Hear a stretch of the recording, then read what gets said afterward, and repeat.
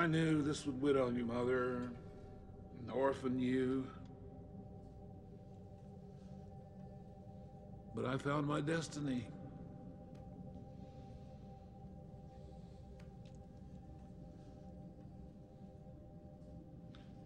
So I abandoned my son.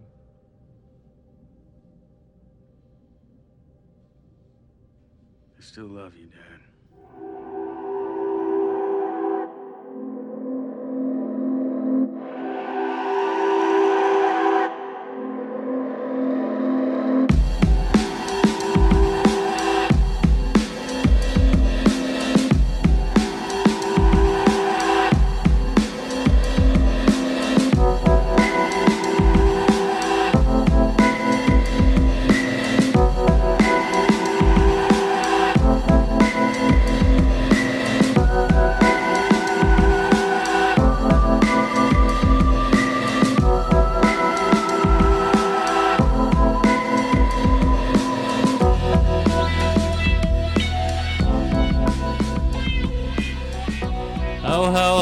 Welcome to another episode of Commando Prompt, a podcast where we watch and review action movies through a critical lens. I am one of your hosts, Ethan Willard. And I'm the third host, Andy. Because today we have the founding father himself. The founding father? Yeah. Co-founding. Sure.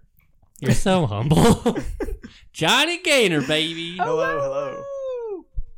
Yeah. He's a werewolf. Yes. That's why I had to leave the show. Mm-hmm. I had my Twilight episode. I went rogue. I've learned an awful lot about Twilight. Oh, yeah? Because Laura has since finished all of the audiobooks and has also watched all the movies. She would finish a book and then watch the movie and then finish a book and then watch the movie. And just like listening to her watch the movie, you'd think that they're comedies because she was just hooting and hollering the entire time. That's the best. What is your familiarity with him? With Twilight? Yeah. The baseball scene? Okay. Yes, they're glowing. The vampires glow and they're vegetarian because they don't want to like kill things. Mm-hmm. Something called the Volturi, which is like the old vampires. And then Jacob is a werewolf, and he's supposed to be indigenous, but the actor that they got is just white.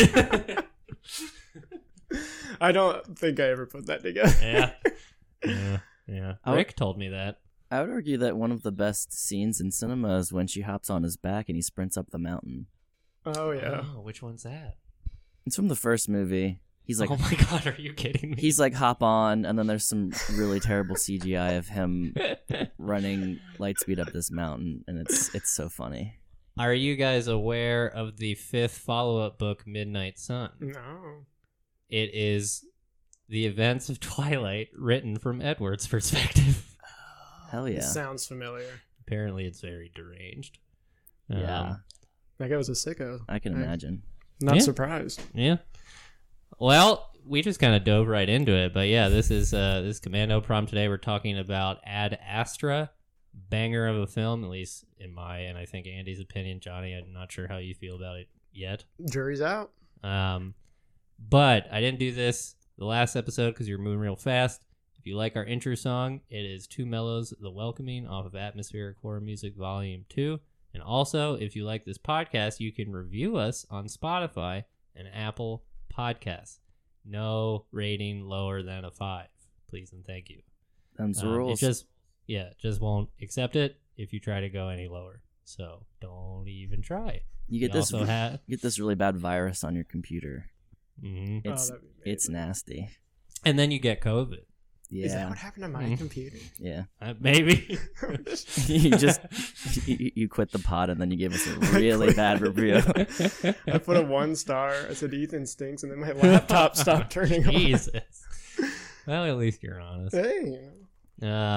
Also, if you want to follow us on social, you can find us on Twitter and Instagram at Commando Prompt Pod. We're not very active on there. I'm trying to be. Yeah, I thought you've been doing a great job. Thank you. Andy, I unfollowed Britney Spears on her Instagram because she was freaking me out, dude. What are you talking about? her I mean- content is. She doesn't seem like she's doing too good. Oh, she's just having fun. Yeah. Yeah. How you guys doing? Doing good. Doing This movie kind of Great. fucked me up. Okay, so what are your high level thoughts of it? I stared at the credits like, well, Do you watch it with Spencer? the first half. Yeah. And then the second half I watched alone. And then the stream that we were said using didn't. beat it. I said, get out of here. I gotta watch this by myself. And then the second half, we didn't have credits on the stream platform I was using. Oh, interesting. So it just ended black. It just ended, and then it was just my reflection with the TV. Yeah. And I just kind of stared at that for a little while. That's dope. It was cool. yeah. I kind of preferred it that way. That's kind of not out of character for the movie itself, to be honest. It was a Yeah. little too on the nose, yeah. The blackness of space and also just staring at yourself, looking deep. Exactly. Yeah, I'm very excited to talk about it. Ever since Andy, you turned me on to the End of the World pod, and I've learned about the Great Filter and the likelihood that we might be alone in the universe. Well, not likelihood. People theorize that we could be. But anyway, yeah, I'm so happy that you came on for this episode, John Boy. Of course. No Thanks, worries. dude. Yeah. Well, we didn't do the rec section last time because we were just barreling through. I didn't know if you brought any recs. I thought you got rid of it. Well, I didn't know what happened. It just didn't, I guess. I was a dummy before. I didn't ask Justin before the episode how much time he had Right. until we started recording. He's like, I have an hour. And I was like, oh boy. I thought that was so smooth. I mean, it didn't feel rushed or anything. That was great. Oh, man. But the guy Is just there- kept on recommending his books, and I was like, dude. What's up with that? Yeah, I know. It's a Scottish thing. Yeah, did you have any recs? Yeah, I mean, are there any limitations on recommendations? No. I just want to make sure. No. We've gone, I mean, Andy has recommended like a play, experiences. Could really be anything. Yeah, I mean, it's finding renewed joy in my hacky sack. I've been footbagging again. Is this a bit? No, Okay. nope. Spencer and I will do a little bit of hacky sacking. Aw, Yeah. that's nice. And I discovered Elder Scrolls Morrowind. Oh, I was hoping you would bring it up. And the third one would probably be getting read to aloud by your partner. What's she reading Aw. to? You know. Iron Flame? Yeah. Oh.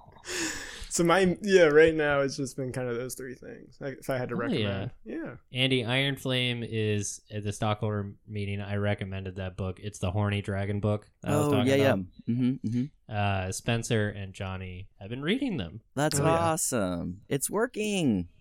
Yeah. And it's damn, there's some horny dragons. Hey, I mean, there's the dragons. female. Well, You're talking about yourself there, weren't you? I've Reading never, aloud. I've never felt like a prude before until I Oh, was reading those shit. books, and I was like, my god, yeah. these dragons be fucking. Highly recommend. Yeah, it's good. Fucking aside, it is good. It is good.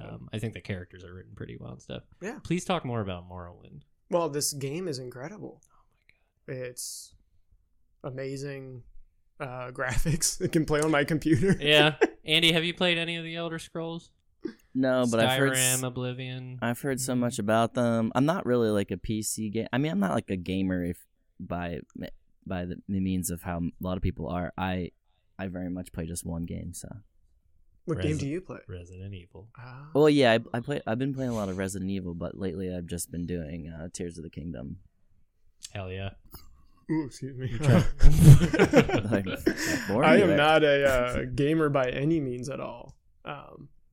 But my PC isn't really up to par, and this game's from like 2002 maybe. That sounds right.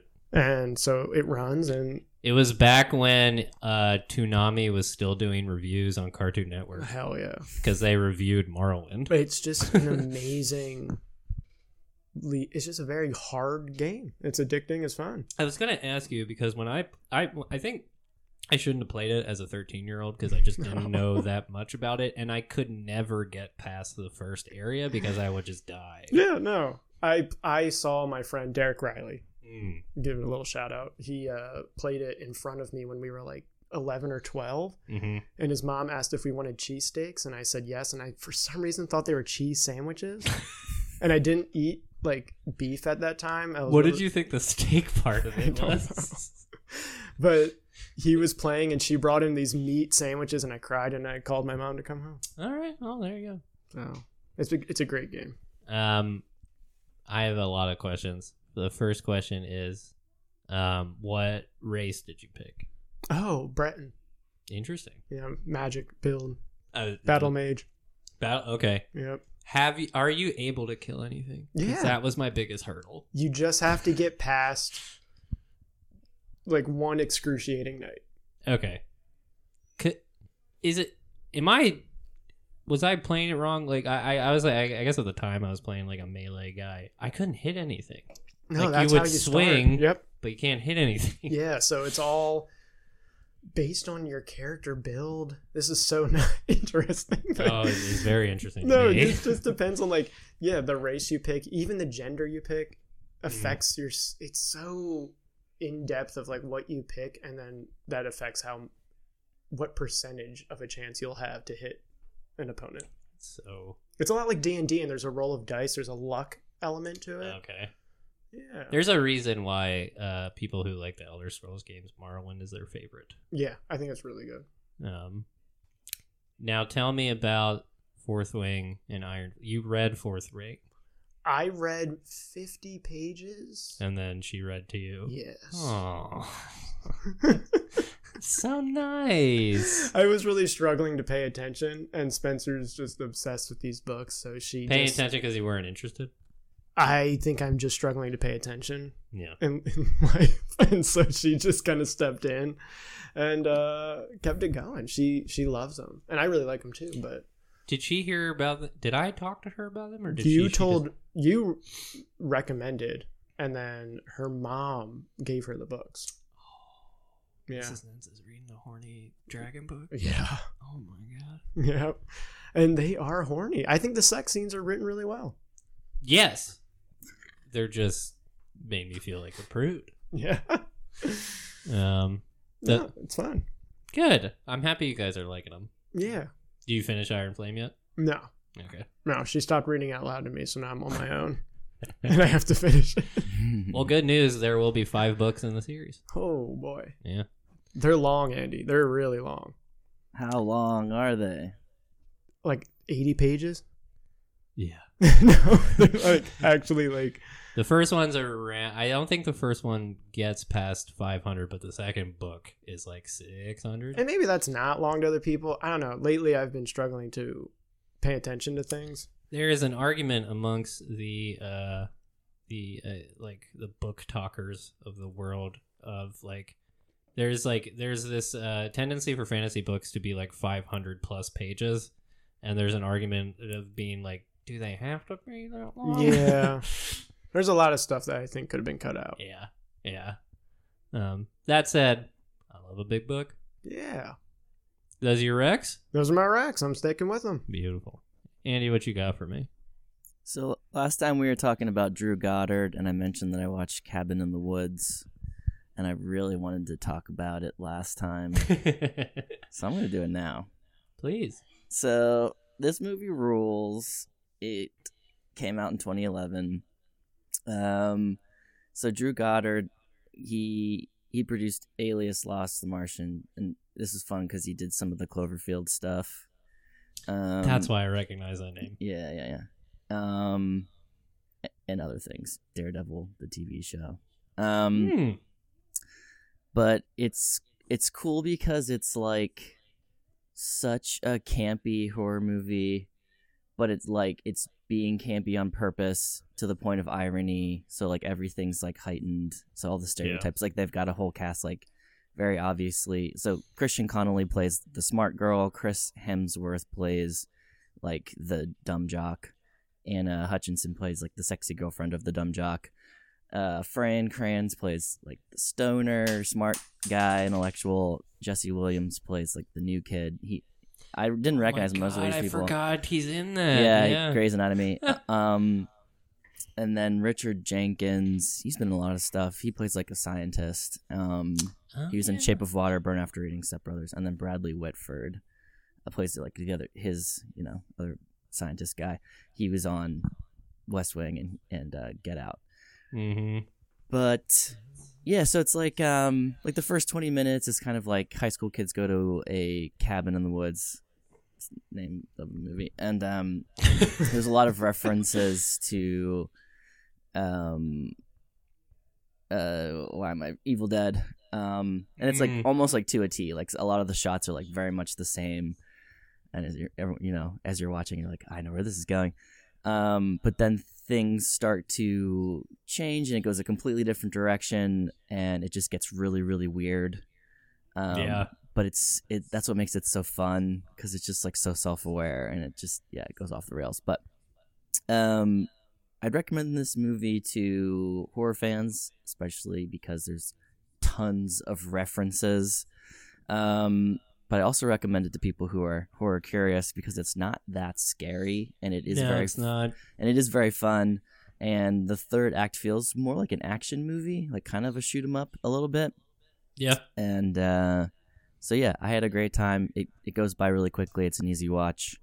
And it's also it's just super fun to kind of pick out all the different references that they make from lots of like very popular horror movies. So yeah, highly recommend.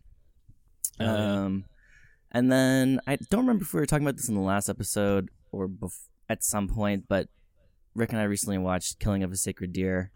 I need to and watch that movie. I think we've talked about that a few times, but another on the list of Yorgos Lanthimos' films is The Lobster. It came out in 2016, so we watched that as well, and it was so much fun.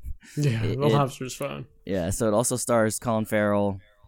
Premise basically, he's a recently single man living in a society where it's illegal to be single, and when you are required to go through a quote unquote rehab program where the goal is to become desirable and to find a partner.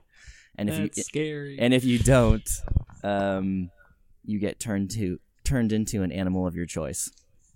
But if you find a partner, then have you not seen it even? No. Oh, it's so good. I had no idea what the plot is either. Yeah, I was kind of debating on whether or not like how much to give away on the surface because this is the kind of a movie where it's like weird and you pick up little crumbs along as you watch it, and like you're not like just the stuff that Yorgos does is just like so socially awkward. Like a lot of the things that people do, you're like, what the hell? Like, why are you doing that?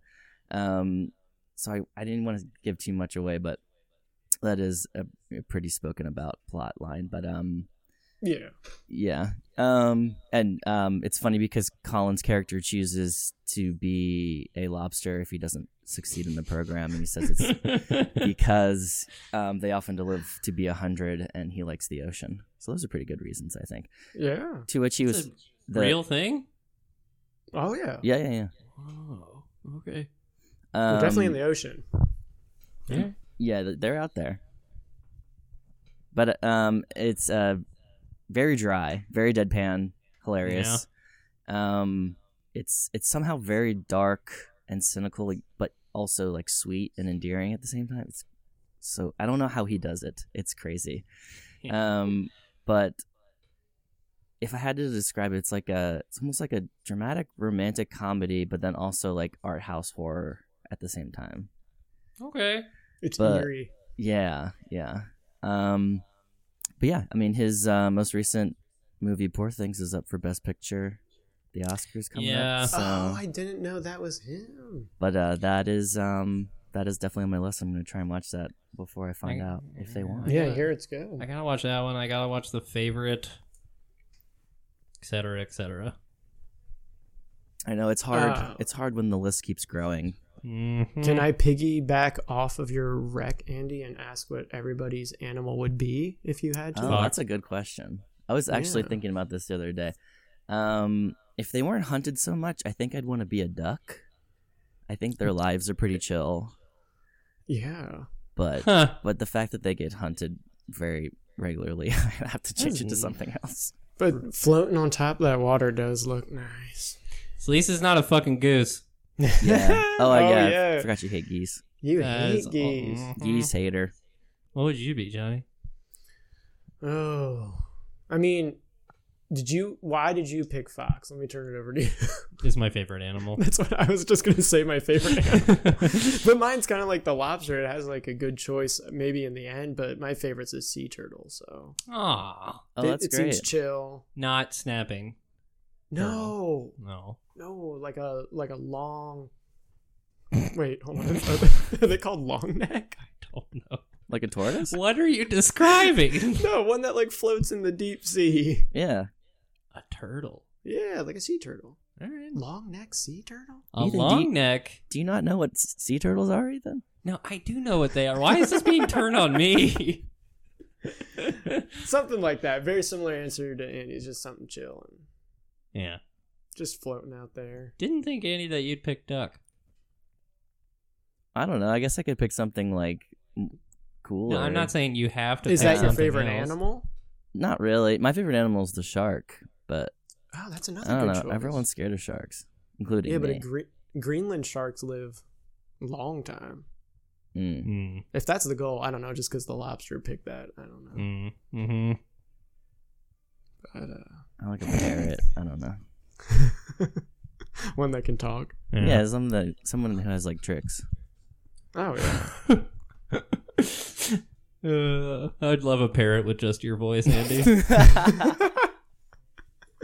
The tone and everything is the same. So man, what's going on? What else you got for us? That's it. That's it. I guess. All right. I'm fucking. I got. I think 3.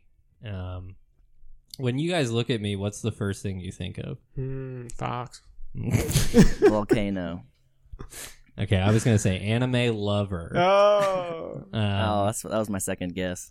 Yeah, even though I'm not like I've seen some anime. You know, I don't dislike it. I just don't watch it very often. But I'm playing what I would describe as an anime as hell video game right now.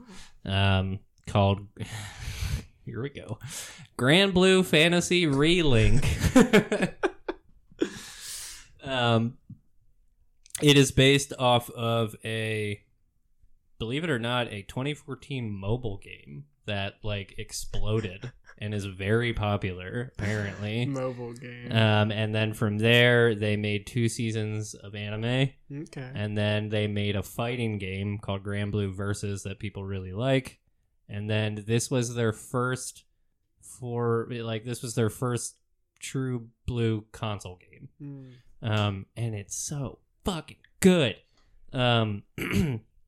It's basically just a road trip game. It's just best buds on an airship.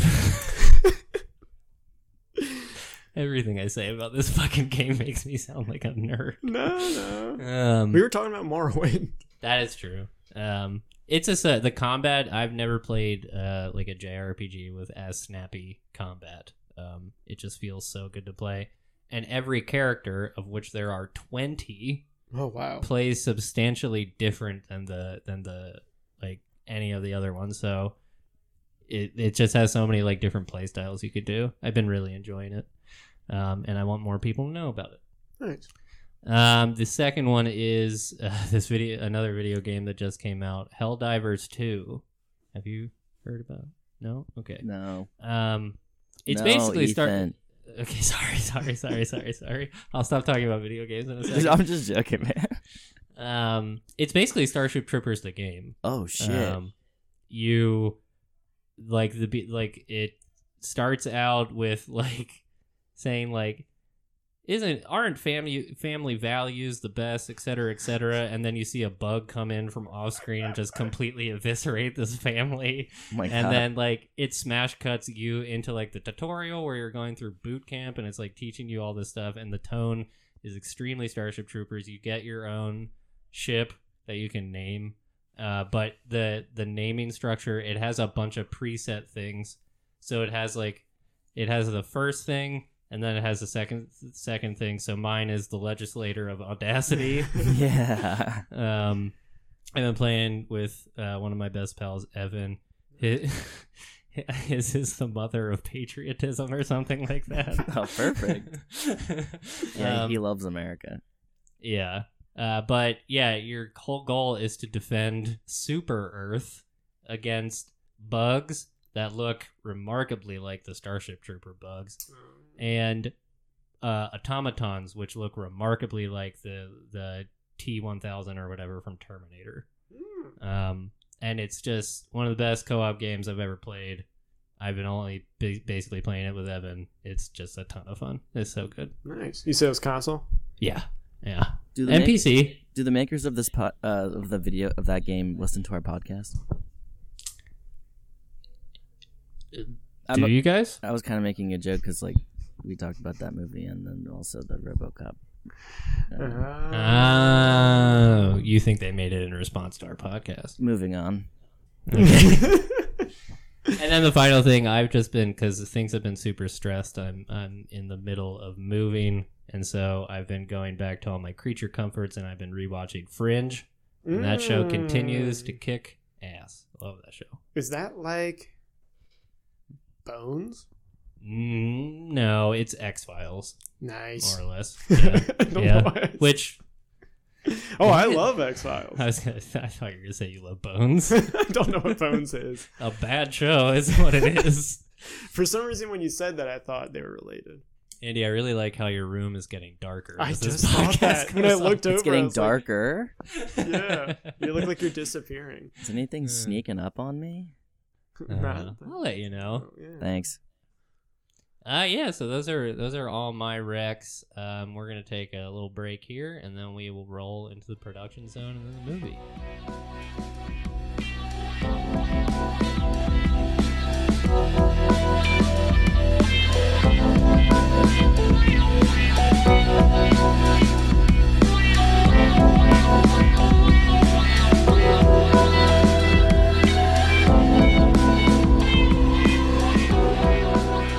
And we are back, and now we are going to roll into the production zone. And goddamn it, Andy, third time running, I forgot to write a synopsis. Oh no, that's cool. I'm sorry. No, I mean I can kind of touch on that. Brad is sad, and he's going in space to find his dad. It all rhymes. Seuss. Okay. Very cool. Yeah, this movie's so good. I've been so excited to talk about this. We were just talking off mic that Johnny and I have never heard of this until Ethan recommended us to do it for an episode. And Aww. we were trying to figure out why we've never heard of it. I don't have an answer for that. I guess, I don't know. Maybe we can, if you guys know more about this than me, but it's like, no one was talking about it. And also, like, I feel like it got better critical reviews than user reviews. But Yes. But like, What I saw, yeah. so like, I don't know, like, what the reason would be that people didn't like it, but I thought it was incredible. But anyway, we'll get into that. So James Gray directed this movie, co-wrote it. He did We Own the Night, Two Lovers, The Immigrant, Lost City of Z or Zed for our European brethren. You're welcome. Armageddon Time. He is a huge space nerd. He had astronaut posters on his wall as a kid. What kind of posters did you guys have on your wall? I didn't really have many. Probably just Didn't have any. Oh, No. man. I was a dino freak. Oh, hell yeah. That's great. Yeah. So he and Ethan Gross, he co-wrote it, which I was stoked to hear, Ethan, that you're watching Fringe. He wrote a few episodes on Fringe. James did. Or Ethan did. Ethan Gross.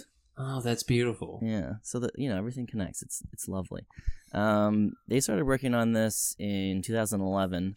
They wanted to create like a mythic story as though Odysseus has gone on a journey for, however many years, 20 years, whatever. But then the story takes place from his son's perspective, Telemachus. So, that plays into how they wrote the movie. Yeah. So they set out to make a sci-fi movie, a space movie, but like kind of do it in a new way.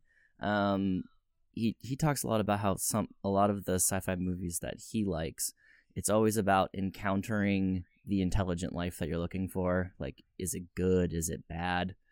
But this movie explores more of like, what if you go way out there and you don't find anything? What then? And like, what kind of implications does that have for us and our role in the universe? So he quotes Arthur C. Clarke. He co-wrote 2001: A Space Odyssey. Either we are alone in the universe or we are not. Both ideas are equally terrifying. Which I love that. It's true. Like, the idea that there are aliens out there. How would we even communicate with them? How would we interact with them? But then also the idea that like we're the only ones and we're kind of killing each other down here. What are the implications of that? I think us being alone is far more unsettling than something being out there, at least to me. I completely agree. I think for some people who kind of think beyond the confines of Earth or believe in climate change, maybe there's someone out there that has been through this and can tell us how to escape it. and for us to kind of rely on ourselves at this point doesn't feel very promising. Yeah. It's going to be B.O.B., the artist B.O.B. Oh, damn. Yeah. I forgot about him. Mm-hmm. Yeah, he'll save us. Yeah. So he references, Kubrick's 2001: A Space Odyssey, as kind of getting out of that cliche of like we meet an alien and what happens after that. It's kind of this lonely journey. You're going way out there, and they do come across things, but it's not like this is an alien or this is intelligent life. Andy, have you ever watched, or Johnny ever watched accidentally any of Gray's other films at all? No. He wasn't really on my radar much. Nope. I started The Lost City of Z and fell asleep. I've heard of that one. I heard that one's good too. Never heard it or saw it. But then he also talks about how E.T. kind of does a similar thing. Like, obviously he literally is interacting with a alien, but it's more the movie is more centered around the relationship of like a lonely boy and kind of like a lost other character. So it's not centered around like an alien. And yeah. And so it also couples he does talk a lot about how this movie is kind of a coupling between 2001 and Apocalypse Now, which I was very proud of myself when I was like, this movie feels a lot like Apocalypse Now. And he did that intentionally. So I should really watch Apocalypse Now. Is that with Bruce Willis? Mm, Nope, never mind. Nope. I think you're thinking of Die Hard. No, we did this one time before. That's that Oh PS1 my god! Yeah, video yeah, game. yes. Yep. Never mind. I always. I'm trying to think of what. There's a PlayStation. There's a bad PlayStation 1 video game called Apocalypse that Bruce Willis is the star of, and it has very similar font to Apocalypse Now. Gotcha. That makes sense. Yep. So the movie, I don't know. I would love to hear what you guys think, but the movie to me felt very intimate and it felt very organic. There were moments when I was just watching it and I literally said like wow out loud, like just like how beautiful everything was. Oh my god, yeah. And I think it had a lot to do with the fact that they avoid using much digitization. Like they shot it on 35mm film. They did like tons of practical effects. They tried to use CGI as little as possible. I did not find any evidence in my research that they used it much at all. I mean, I guess like with the shots of like the spaceships flying Some through of the space shots are and stuff. just unreal, and I was wondering how they did it, like the pirate rover scene on the Yeah, moon. that one is really good. Flying into Mars, the fucking like rings of Neptune. It's wild. So, I mean, this is a little bit of like studio magic that goes beyond my movie knowledge, but I know that they, for the moon scene, they shot that in it was a desert in the States somewhere. I forget which specific desert, but it was shot on location. So it was all practical. Like it was just, people and they created their own little like dune buggy crafts, moon rovers, whatever you'd call that, and actually shot them like driving around. And it's great that you mentioned the shots of the planets as well. He decided to go with, and Kubrick did this as well in 2001. They used like actual photos of the planets. I was wondering. So it wasn't CGI'd. So it was just actual like footage of the places. So I think that helped to make everything like look more crisp and real. Definitely ridiculous. And yeah, they like I was saying, like everything's practical. They built all the sets. So anytime they were in like space shuttles or whatever, they made 2 of each type of set. So they would have like a horizontal one for like close-ups, stuff where they could just like stand there, and then for anything where they were doing zero gravity stuff, they shot it vertically, like with them suspended, so they could actually like float around and interact with each other. So yeah, it just like the whole movie feels incredible. It's very impactful. It made me emotional at points. It was so good, and I think a lot of that goes to Hoyt van Hoytema. Am I saying that right? Hoyt van Hoytema. I don't know. I heard someone say it earlier today, and I forget how to say it. But that's right. He worked on Her, Tenet, Nope, Oppenheimer, and then most relevant to this movie, Interstellar. So he's the cinematographer, and just a lot of that shit was just his vision. Interesting. Beautiful. And then I don't know if you noticed they did a lot of very intentional lighting to express mood and relationships of the characters that are on screen, and I noticed a lot of connections between this movie and 2001 and how they used light, because especially when you're in the depths of space where it's just nothingness and blackness, and using these vibrant colors to communicate emotion, it was beautiful. Yeah, I felt like there's a lot of blue and red depending on what moods he was going through. And like how they use the colors, like when they were on the different planets, like where was they went to Mars first, so everything was red. Everything in the background was red, and then when they made their way out towards Neptune, it was just like very blue. Just all blue. Yeah. So cool. I have a point, but I'm gonna hold it. I'm gonna wait. Okay. Are you sure? Mm-hmm. Okay. And then I mean, also just all of the sound design was so good. That was the big thing that I wrote down. Max Richter's score was just about was like inspiring, but it was also like doomy and like creepy and noisy, and they also tried to make the sound design as practical as possible. They actually used electromagnetic waves transmitted from the planets, from the specific planets that they visited, and then they translated that into sound. So when you have the shots of them like approaching the planets, and you kind of hear all these like knocks and creaks coming from the ship, like that was all like actual recordings, and then they interposed, that's not a real word, but that with the literal sounds coming from the planets. Damn. So yeah, that's EDM I can get on board with.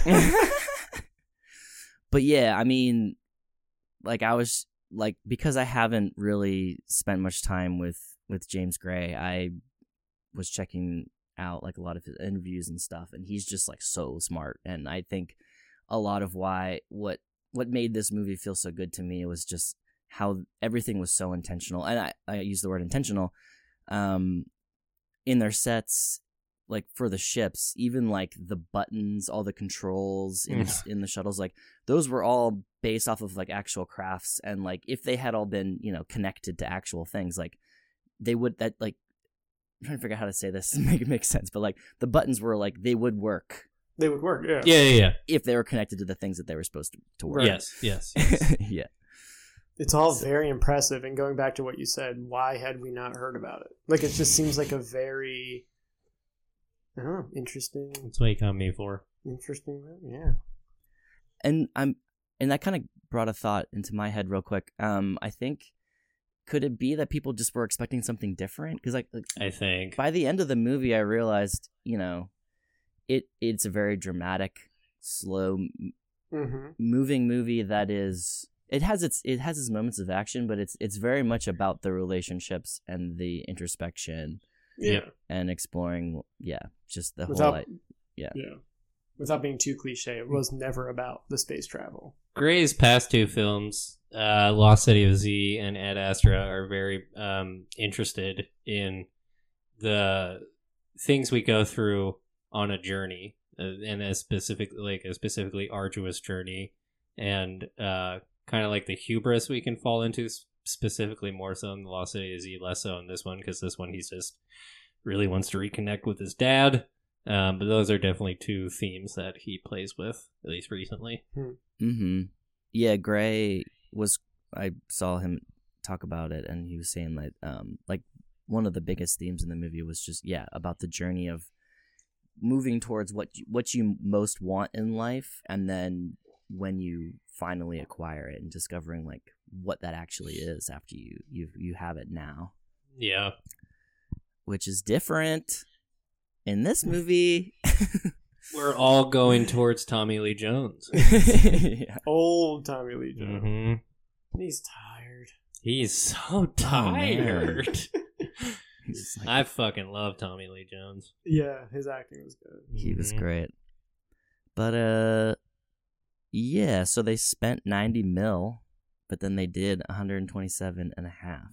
I thought you were going to say that they were going to lose money. I was, I mean, and that's another thing, and maybe we just live under a rock or something, but it was a great movie and it did all right. So, like, I don't know, and like, it's like a huge budget. It was like this big production, like, it was a well-known movie. Why didn't we hear of this? But anyway, it was released September 20th of 2019, and this was a funny time because this was like right before COVID, when like theaters were just about to go by. Yeah. But this was around this time, I think like the biggest movie at this time was like The Irishman. I remember everyone talking about The Irishman. Yeah. Fucking movie. I gotta watch it. So maybe that's why it kind of got overshown. Sure. Because the rest of the movies that I came across were like cool, but not like better. I don't know. I'm not making a statement, but anyway, Terminator. You heard it here. Ad Astra is better than The Irishman. Terminator: Dark Fate. I didn't even know this came out. Doctor Sleep, which was like the Shining sequel. Dude, that movie's actually pretty good. Yeah, I was like, God damn, I didn't know this existed. So maybe it was just me. Maybe I just wasn't paying attention. Ford versus Ferrari. I need to watch that movie. The Charlie's Angels remake came out. Frozen 2. All right, there's a lot of bangers. I mean, Frozen 2's a banger. And the Mr. Rogers movie with Tom Hanks. Oh, I need to see that movie too. I think that The Irishman and also Knives Out came out at this point. Yeah. So I feel like people were talking about those the most. Big time. The Irishman is that's the movie where it follows Ray Romano as he's creating the Ray Romano Show. I think so. It's really long. Yeah. Yep. Yeah. Yep. Okay. So yeah, the two main folks that the story kind of takes place around is Brad Pitt and Tommy Lee Jones. So baby. Brad Pitt plays Roy McBride. He's a very highly decorated astronaut. He's chill as fuck. His heart rate never drops below 80. A lot to say about that. Even when he's a psychopath. Even when he's plunging to the Earth from outer space. One of my favorite Brad Pitt performances. Yes. He was incredible. I think I'm a pretty big Brad Pitt fan. Except 12 Monkeys. Oh my god. You don't like when he plays somebody with a mental illness? Are Brad Pitt fans called Pit Crew? Oh my That's god. That's good. That's good. What about the mosh pit? Mosh pit. Pit vipers. There's one. Pitties. Yeah. Yeah. Aw. Or if you're a pit bull, you like pit bull. Yeah, you so rarely get to see Brad Pitt in kind of like a straight-laced role, I guess. And this movie spends so much time with him, and even the movies where he's the main character, I feel like he has like all these other supporting characters around him that you can kind of like put your attention elsewhere. But in this movie, like he's doing 90% of the work. Yeah. And God, he's just, I don't know if he's an asshole, but he's a really good actor. Yeah, I don't know that either. And not a lot of time on him, but not a lot of dialogue, right? Yeah. I mean, it's not like he's in a lot of situations where he's talking. It's just, I mean, he has his internal monologue going. Yeah.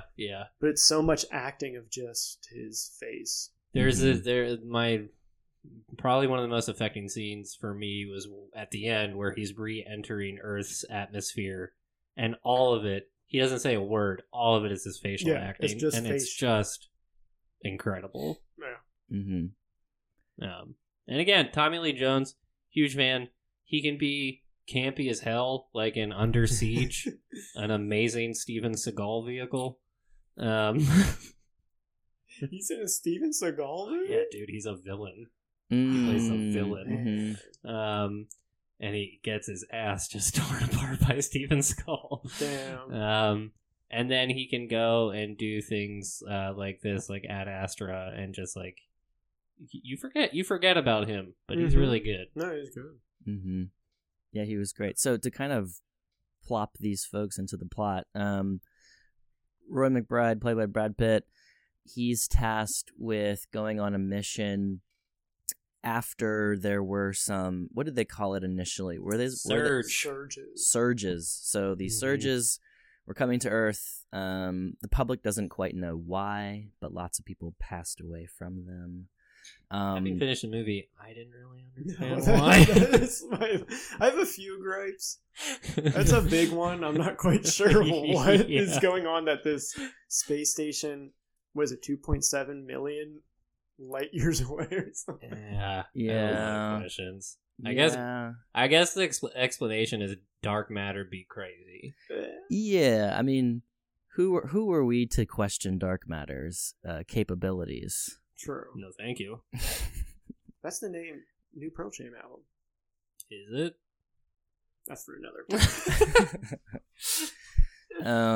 But so basically, the current American space entity sent Clifford McBride, played by Tommy Lee Jones, and a crew out to the farthest ends of the our solar system to search for intelligent life.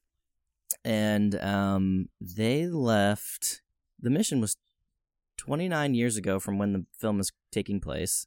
They lost contact with the crew 16 years in, and so we are 10 years after Brad Pitt has lost contact with his father. And I think that that's a really interesting amount of time, because at that point you would likely kind of lose hope. Like if you lost a loved one and there's still a chance that they're still alive, you would wait, obviously. You would be hopeful that they would return. But 10 years is kind of pushing a length of time where it's like, I don't think they're coming back. So I think he accepted it, at least at the beginning of the movie. Yeah. Mm-hmm. And he's not like a child. He's fully integrated into the severity of and they do mention, I think the last time he sees his dad was when he was 16, I want to say. Oh. That's when he goes on the mission, because it's going to take a fuckload of time to get to Neptune. Yeah, I mean, there's these weird, this comes later in the plot, but like these little flashbacks that Brad Pitt's having of maybe abuse. And so it seems like his last memories of his dad are probably, I'm assuming he's like a teenager or a child. Yeah. but at the same time, yeah, it seems like their relationship is complicated because the fact that like Roy has followed in his father's footsteps by way of career, you know, he has a respect, and like also at the same time, like we are downplaying the fact that this man is one of the greatest representatives of the human race to make their way into the depths of space with the expectation that you might never come back because I forget, did it take him, was it like a couple years to get out to where they were? Yeah. I mean, it takes, I think, a year right now. If we were if a spaceship were to leave for Mars, I think it takes a year and a half. So, but like, it seems like the future in this movie has like they can get to Mars like pretty quickly right now, but yeah, it would take a while. They call it a time warp, but it's only a 79. He sets a 79-day trip from Mars to Neptune. Yeah, but at that point, they're whatever technology they got going on, so many years advanced since his dad left, and all seems to cut down the time quite significantly. Yeah. So he's tasked with going to the depths of space, of which I don't think he's really been to space much, right? Not like further beyond like kind of Earth's orbit, right? Bradley? Yeah. Yeah, I'm not sure. There was a scene I don't know. Where he was asked how much combat he's seen before going out on the moon. Oh, that's right, because he doesn't like know about the pirates. Right. So I think this is his first time venturing out. However, I was very impressed with his know-how. He's very skilled. I was gonna say he really handles those pirates. Yeah. There's no moments of hesitation for not at for all. Roy. I mean, he's a major for a reason, I guess. Yeah. So he's tasked with going out there because they think that his father is still alive. Rescuing him, bringing him home, and stopping the antimatter explosion from happening, which would then antimatter, not dark matter. Sorry, yeah, wrong type of matter. It doesn't matter, but he will turn that mechanism off and then save whatever type of life that would have been then wiped out by this machine. So, Cliff and Roy are the most space cowboy names I can think of. I was gonna say, I really didn't like the name Roy McBride. Yeah, I was hoping for new like future names. Yeah. Well, that's an interesting that you say that because one of the big things that James Gray, I don't know what's an easier name to say. Let's call him James because we're like 50 Shades of Grey. We're like relaxed. Yeah. I'm very James, relaxed right now. I'm very relaxed. It's very dark in here. James, he wanted to make sure that most of the things in the movie felt familiar. He wanted it to be like, in like a near enough future from where we are now.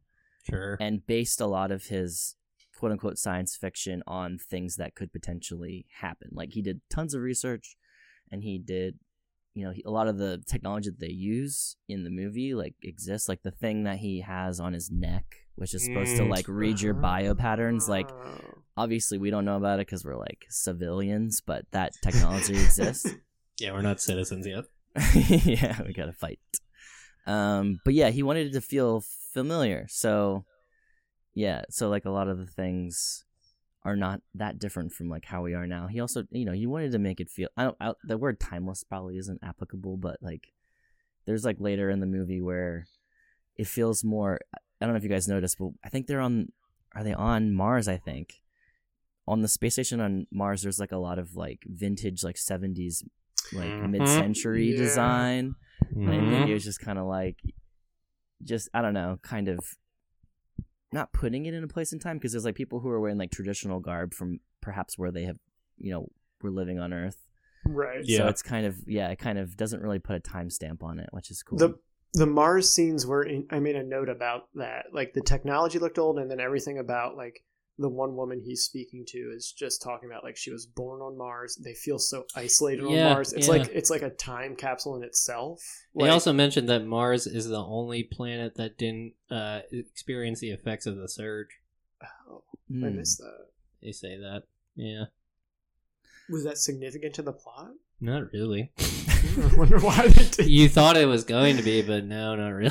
I thought like the way they set up a lot of like even his relationship with that woman for like I don't know 5 minutes. I was like, oh, we're coming back to this, and then nothing. Yep.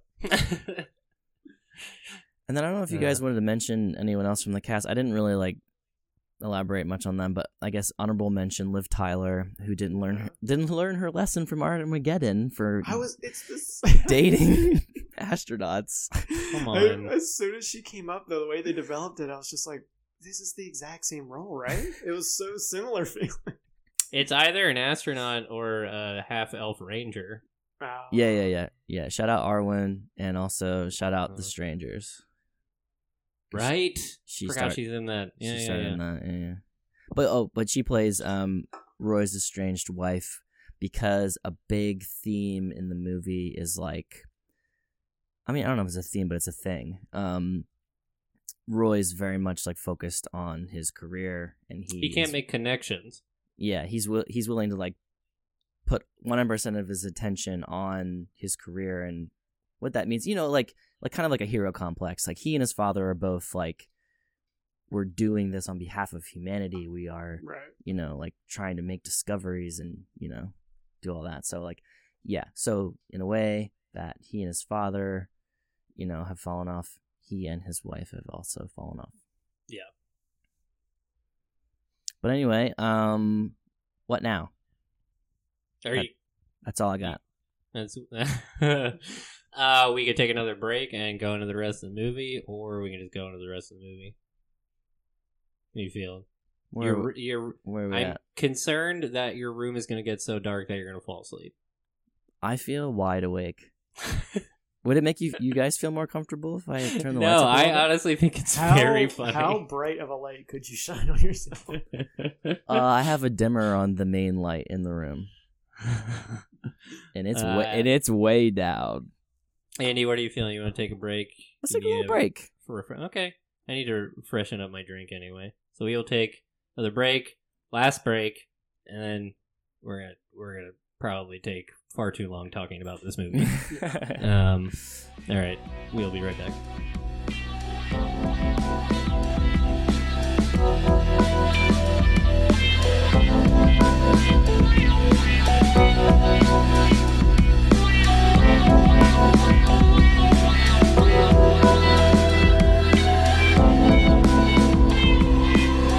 And we are back. Now we're going to roll into the movie, and boy howdy, is there a lot to fucking talk about on this one. Mm-hmm. Just like Armageddon, except this movie's better than Armageddon. That's arguable. That's as symbolic. Your last episode was Armageddon, and your first episode guesting is a space movie. Oh my god! To me, it feels like a perfect sequel. Yeah, it is a sequel. There's so many. Yeah. Do you think Armageddon is old enough for somebody to remake it? Mm-hmm. I'm honestly surprised that hasn't happened. Yeah.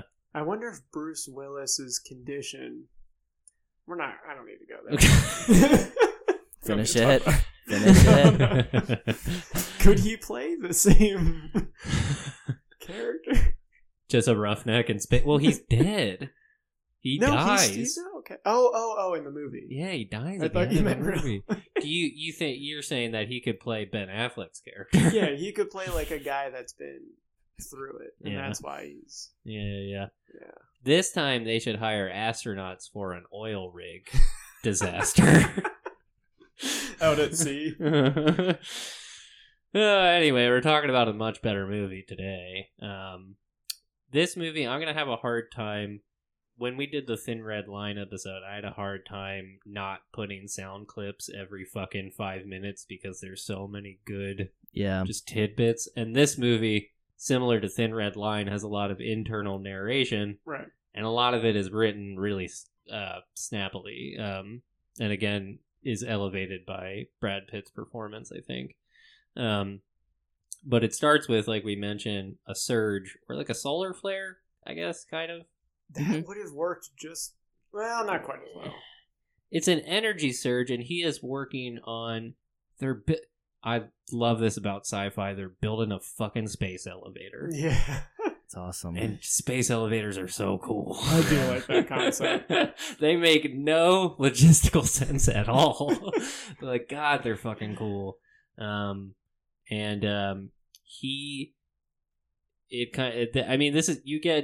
This movie does an excellent job of introducing you to his character, because, you know, this surge happened as he's doing a spacewalk on this space elevator. All of his, assuming friends and colleagues, start falling, presumably to their deaths in the earth, and he willingly lets go to fall into the earth. And he's like narrating the whole time. He's like, I'm in spin. I'm trying to get control of my spin. He makes it through Earth's atmosphere, which is like, when he burned up in the atmosphere. I guess he's right on the stratus, like right on the edge. Remember that Red Bull guy jumped out of that thing? He did that. Okay. Yeah, he did. I think he did that. Yeah, gotcha. Okay. Yeah, and he basically does the longest skydive in the world. And is able, like, he had a parachute. Well, I think, and that's what, when Spencer and I were watching, she's like, he just had that on him the whole time? There's very few silly things in this movie. That is one of them, and the second one is in Mars when he's trying to commandeer the spaceship. He climbs up the launch, what do you call it, like pad into the spaceship. As it's going off. And again, keeping that heart rate around 80 beats per minute. He is the Lance Armstrong of astronauts. But in all, like, he is working on a space elevator. I'm sure they're all equipped with parachutes. That could make logical sense in the future. Yeah. I'm more so tilting my head at him, like, actually making it through the atmosphere. Right. But it starts with like, he is talking to himself, and and his superiors are talking to him. He's like, even when he was in free fall, his heartbeat never went above 80. I'm calm, steady. I slept well, 8.2 hours, no bad dreams.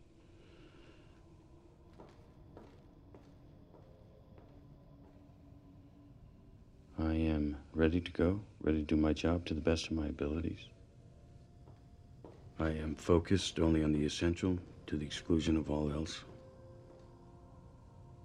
I will make only pragmatic decisions. I will not allow myself to be distracted. I will not allow my mind to linger on that which is unimportant. I will not rely on anyone or anything. I will not be vulnerable to mistakes. Resting BPM 47. Submit. Which is, like, insane. So you're either thinking to yourself, it's like, is this dude actually, like, a sociopath? Or, like, what externally is going on with him? And you very quickly find out that, like, he's got daddy issues. He's got a lot of daddy issues. And he finds out that that the surge originated from his dad's ship that went to Neptune. I guess this is my third question. How the fuck? Because they say that the surge would lead to the ending of everything. They just say, like, period, end of story. If the surge got out of control, it would lead to just the end of existence as we know it. And it's just like, how would that happen? Because it would just knock out all electronics? I don't really know the science behind it, which is a funny sentence to say. Is there a butt after? Their mission out to Neptune was powered by this antimatter device, and it is now malfunctioning. So I can't offer you any extra explanation, but that is what they say. Was the antimatter their engine, and that was how they had enough fuel to get out there? I think that's essentially what they're saying. Yeah. Okay. I would have to guess. But I guess that these surges, I mean, imagine like just power going out with flights, hospitals. Yeah. It would cause thousands of deaths a day. Sure. In a way. Sure. But I guess the point of Roy's dad, Brad Pitt's dad, who's played by Tommy Lee Jones, the point of his journey to the outer edges of space is to A, make it to the outer edges of space, just because no one's ever done it before, and B, to see if there is an intelligent life. Which I really love how this movie, you don't really get that kind of layer of like, this society is really concerned with intelligent life and finding and discovering intelligent life. It just kind of sprinkles it. Like, people just make little passing mentions of it as the movie goes on. There's really no reflection of what's going on Earth at all. No. Like, why are they interested? What is the current political or any status of like how Earth is doing? Yeah, there's a quick shot of a Time magazine that says, "Are we alone?" or something to that effect. So it is really interesting that this kind of this timeline of humans is very interested in finding and proving that we're not alone. Just kind of thinking about, like, Andy and I have talked before about, like, things have come out recently about, like, UAFs, unidentified aerial phenomena, and P? how what P. Sorry, UAP. My bad. Unidentified aerial farts. Ow! Welcome to another college podcast, baby. Sorry Andy to derail you with that. No, I love fart jokes, please. Yeah. But Andy and I have talked about a lot of like how there is now at least acknowledgement from our government that there, the things in the air that they can't explain. Right. But it seems like, at least from the outside looking in, that like NASA, maybe not NASA, but the government is kind of doing everything they can to just like ignore it, I guess, and like just like not think about it, or give us a taste enough. Yeah, and then just be like, whatever's actually going on. It's much more hidden. We're just gonna give just enough for Tom DeLonge. So he shuts up, stops writing those albums. But it's just interesting watching this movie with that in the back of my head, because like this, like, if aliens exist, et cetera, is something that I think about probably on a daily basis. Well, I'm glad you brought it up, because you're saying it's like a society that cares. And does it feel like, I mean, we were all born at the beginning of the 90s, like, why it felt like there was a lull in caring, but when I was a kid, I don't know, Alien was like a thing. Yep. And then it felt like that went away for a little, and then this whole Tom DeLonge and other astronauts and Blink-182. Yeah, Blink-182 came in, and I don't know, it just felt like this movie was a nice resurgence of that. Yeah. I don't know how you feel about that, Andy. Well, I heard I was like watching an interview, and they were talking about how like there was a point in time when politically and, nationalistically, there was this huge push, like, in, like 70s and on, to be like, the space race. But then we like hit this point where it's like, okay, now we made it out there, and now the Soviet Union's no longer, so we're not as competitive, whatever. And I don't remember specifically when it happened, but like NASA lost funding, and so now it's like we're kind of in this post, caring about space shit time. But like, I think it's kind of coming back into the paradigm, because and I would argue that this movie does a good job to kind of cover for that, where it's like the next step is like commercializing space, and with the talks of like SpaceX and all of your rich assholes like taking their little joyrides in the atmosphere, that like that's the next step that we can, and this I fucking loved when they had like commercial flights to the moon. Like I would not be fucking surprised and if that's in our, you know, within our lifetimes. And you know, that's our jumping off point. There's like a really incredible shot, and this can kind of take us into what I consider like a huge theme from the movie is they have this big moon base, and as they're filming the convoy going to their space shuttle on their way out to the outer solar system, there's a shot of the moon base, and in the background there's like that neon cowboy, and you know, it's just like bringing up the questioning of if we do colonize elsewhere beyond Earth, what would that look like? And arguably it'd be the same fucking bullshit. And who cares? You know what I mean? Yeah, to play, and I don't want to do this, but to play devil's advocate, would that at least just get us more into space? Oh, absolutely. Because I think you see this in this movie, and then to a lesser extent, there's a TV show that I really like called For All Mankind on Apple TV, which is if we lost the space race to Russia and how that would, all the consequences would permeate outward.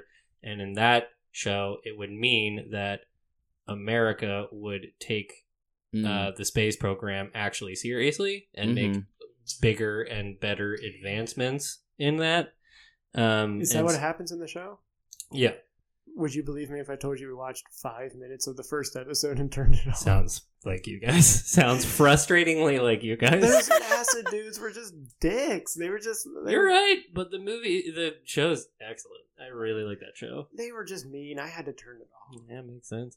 But yeah, in like things like that, and at Astra, it's just like I feel like at least the sub-thesis of all of it is like we should really start giving a shit about space and getting elsewhere because this planet is fucking dying. Wait, you thought that was what this movie Ad Astra is about?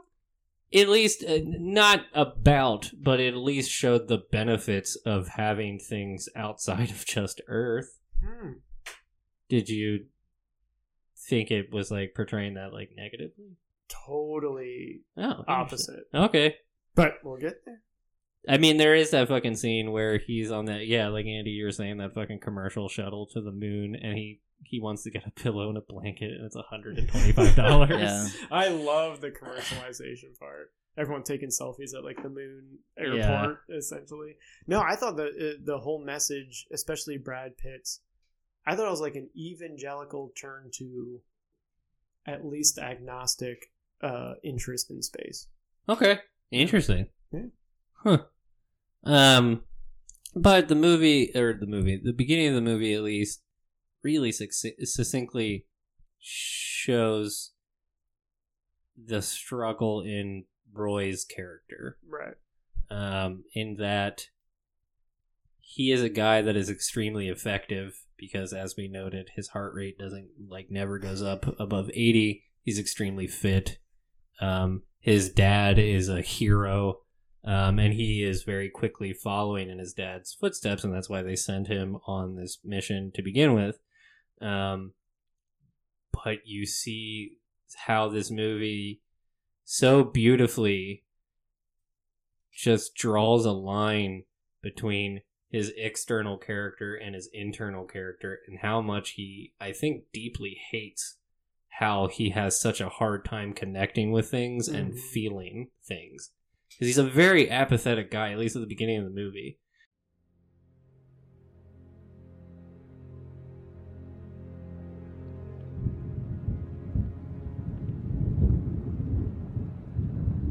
A self-destructive side. That's what she used to say to me. I should feel something. I survived. I should feel something. Become known as the Surge. A series of destructive electrical storms has wreaked havoc across the globe. and scientists are concerned we've not seen the last of them yet. Their origin, outer space. The cause, unknown so far. In the movie, like the visuals are beautiful, but also, I wrote in my notes, really sleepy. Because it's like he is in the midst of fucking driving across the moon, going to fucking Mars, and he could give less of a shit about it. Yeah. Yeah, it's just interesting. His character is really interesting. Mm-hmm. Yeah, he's like, it's like his professionalism has become his identity. Yeah. Yeah, the entire time he's just like so stoic and just chill, and I mean, like, even through the chaos that he encounters down the road, when he's like, just the feeling that they give you when you're like nearing Neptune, you just feel so isolated, and it just really made me feel like so exposed, and like it almost makes you like you get drawn in, like it's scary, like you feel like you're always in danger, like the smallest thing that can go wrong could be your death. And the entire time he's just like doing the right thing every step of the way without showing much of emotion whatsoever. And that's just like been his, I don't know the psychology behind it, but he's just like cold to everything. The sheer volume of things that go wrong at every step of the journey, and the amount of people that die around him. Yeah. Even at his hands. Yeah. Yeah. Oh man. There was this totally. There was this incredible I think it was the first time I kind of realized his coldness was when they were being chased by the moon pirates, and I don't know if it was like the his lieutenant. Lieutenant, he gets shot by one of the pirates, and his face mask explodes, so then he's instantly dead, and then without hesitation he just throws his body to the side. Yeah. And then he takes the steering wheel and like starts driving the rover, which makes sense because like you have to, you know, for the sake of everyone else in the car. But it was just like, like that was a very intentional, like, this guy's on a mission and that's what he has to do. Like he knew the seriousness of the situation. It's another example of why he's a good leader, but also why he's so cold. Mm-hmm. And so much of that scene is cold. I mean, it's the moon. Yeah, it's pretty cold. And the audio, like we talked about before, like they did such a good job balancing between when to incorporate sound and when it was just completely silent. Yeah. And him taking over in such a silent, like cold way. Like he's just pushing the guy off. Now he's driving. Everything's kind of going slow because of gravity is different. And like, the whole thing just feels so calculated and cold. Removed and cold. Yeah. Did you guys ever think about, I had a thought, would it have been more or less effective to make some of the scenes in outer space silent? I thought it could have been more just silent. I do love, because people don't know, but like when you're in outer space, there ain't no sound. It's silent. It's just a vacuum. So I do love when like shows or movies do that. Yeah, I like if it was more true to it. Yeah. But then at the same time, like they kind of were the sounds that you did hear. I mean, you heard like the sounds of the explosions and like the little like laser guns firing off, but they you heard mostly just kind of like muffled sounds, which I thought was cool. It was like almost like if there were sound, maybe this is what it would sound like. So within your own suit kind of thing. Right, things are scrunched up or you're getting shoved around. Yeah, I thought it was really I made the hand gesture for a helmet, but our listeners at home cannot see that.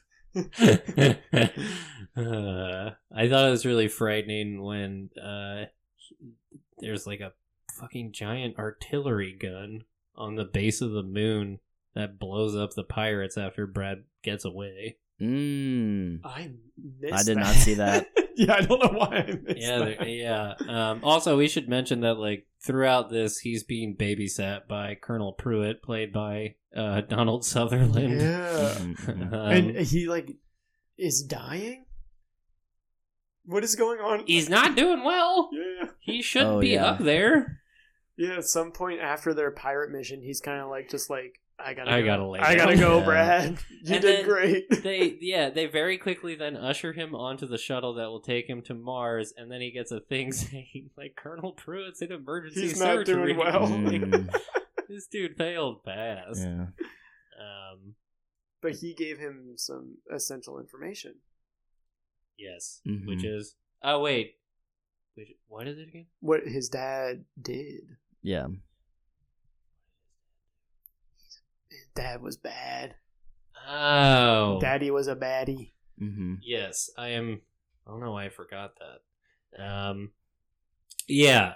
And this is probably my favorite sequence of the movie is the shuttle from the moon to Mars because of the detour they take Mm-hmm. to a science station that has a distress beacon, and Brad he doesn't pull rank because he technically can't, because this is a classified mission, because the military does not want the world to know why he's Right. going where he's going. That helps me understand, because I was a little confused why all of a sudden he was taking like a back seat. Yes. He's just like, hey, yeah, Yes. you guys do your thing.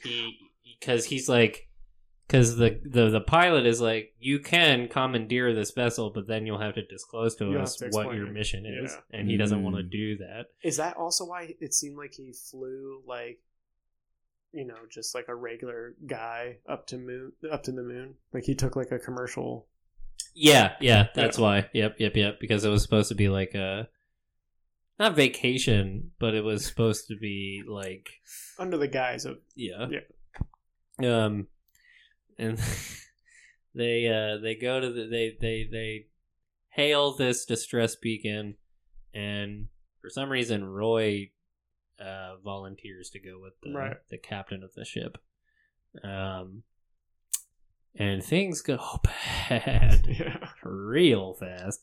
You get a little space horror here. Yeah, a little action. Yeah, this movie has all of my favorite space tropes, which is cosmic horror, space horror, and potential aliens, even though you don't know if they exist or not. Which, as we find out later, they don't. That's the mystery. Yeah. But yeah, they make it onto this vessel, and the vessel is not infested. I think there's two of them. There's at least two feral baboons. Yes, a couple PPs, potential primates. Oh. When you said potential, there was What this does pause. the potential mean? Oh no, when you said potential, you went potential. I think I say primate. Oh. A couple PPs. I didn't remember saying potential. I don't know. I'm 2 beers in. 33. Shit's hitting you. Yeah. After watching this movie, man, Yeah. I was feeling that. No, I've seen this movie before. You guys hadn't seen it, but I had zero memory of this monkey scene. Really? That was so intense. Yeah. Stands out like a sore thumb. I know, and it made me happy because one of my favorite bad action movies is the movie Congo from the 90s. Oh, I love that movie. That movie's really bad, but I love that movie. Yeah. Or Again- Outbreak. Oh yeah. Oh, Yeah. Shout out to like the audio design in this movie, because when Roy encounters the captain and he's looking at the captain from behind, and you just hear like the biting noises, Yeah. and then you see the monkey poke out, Yeah. it's very scary. Yeah, that was practical too. Also, baboons are freaky looking. Yeah, they are, I love them, but especially when they're feral. if you're gonna pick I don't know, a creature, it's a freaky one. Yeah, what's like the scariest feral animal you could encounter in space? Baboons are up there. Like a bear, like a polar bear. Terrible tapeworm of some kind. Soviet Union used to send dogs out. True. They could still be out there. Ooh boy. Stray space dogs. If they're cold, or if you're cold, they're cold. Yeah. Bring 'em in. And I think I think Roy has a tough time. I think this point here is where things start to turn in his mentality. Where he's like, he spent his whole life trying not... He knows that he does feel stuff, but he's done everything he can to build this shell around him. Right. And that he can't... Nothing can get in. Even his own wife can't get under that layer of safety that he's created around him. I think this is when things start to kind of like chip away at that exterior of him. Because I think you can really see it on like his facial expressions when this captain dies. He starts thinking about, I think, all of the people that have already died. There's already been a not insignificant amount of people who have died for this mission. Him thinking about that, and I think he comparing himself to his dad. Because his dad took a bunch of people with him. Mm-hmm. He was the captain of the mission to... I keep wanting to say Uranus. It's not Uranus. Neptune. Uranus? Wait, what? I don't know. Yeah, sure. Andy, I'm having a tough time. You're doing great, bud. Thank you. Neptune. He was the captain of that mission, and he was responsible for all those people. And for all we know, all those people are, and we do know all those people are dead. But they are dead under much more nefarious reasons than we are initially led to believe. We think that they have just been taken by, the outer edges of space. But in actuality, as we'll find out soon, that is not the case. I don't want to rip that Band-Aid just yet, because I think there are things to talk about. How did you guys start? How did you guys feel at this point in the movie? I love that you asked that, because this is when we fell asleep, and then I picked up later. Okay. To watch. This is where Spencer checked. Did she not like it up to this point? Oh, she loved it. Okay. I think I was completely passed out. I really liked the movie. Let me emphasize, it has nothing to do with the movie. Were you guys high? Yeah, I was extremely high. Yeah. And it was late. But I loved it. And also, me falling asleep on the couch to a movie does not mean it's bad. No. I'm tired of people saying that everywhere I go. I love falling asleep to a good movie. As we've... Emphasis, a good movie. Mm-hmm. I also felt like music and tone, like you said, changed. I mean, yeah. Brad Pitt seemed like he changed, and Max Richter, is that who? Yeah. Mm-hmm. The score. It felt like the score changed from, I don't know, it didn't feel as intense with the second half as he feels, like you said, coming to terms with maybe who he is in relation to his father and himself, but it just took a different tone. As I think he starts reckoning with actually the turmoil that he's always felt, but has never dealt with. I'm glad I picked up the second half separate. It felt like part 2. Yeah, I would agree. And again, this movie it's very much a journey, and I think experience it in two halves makes sense. I think, Andy, didn't you say you also did that? Yes, definitely. Andy, how did you... Because you said that when you stopped in the first half of the movie that you just left your keyboard on caps lock. Oh, yeah. I was also very high, and the rest of my notes are all caps, and that is because the rest of the movie made me feel so weird, and for some reason I had to convince myself, I had to make note of that. No, I thought this movie made me feel extremely weird. Yeah. I don't know why. I like the movie a lot, but I don't think it's that profound. But I was like... No, I don't think it's that. I mean, I do think... Again, I think the idea that we're completely alone makes me feel icky. I don't know. I kind of feel opposite, but I'm not there yet with the plot to talk about it. But yeah, I felt really weird too. Because I think for me, it was at this point, the idea of being so far away from Earth, there's no one with you. You might have killed a few people. Yeah. And you might not get in trouble for it. He at least directly killed one person, the pirate. Yeah. And just the fact that, like... And he killed a couple of monkeys. Your life is so fragile at this point. Yeah. And yeah. and like this is a huge point of... This is another theme in the movie. You know, when you... It's a similar idea from when you put, like, a prisoner into, like, isolation.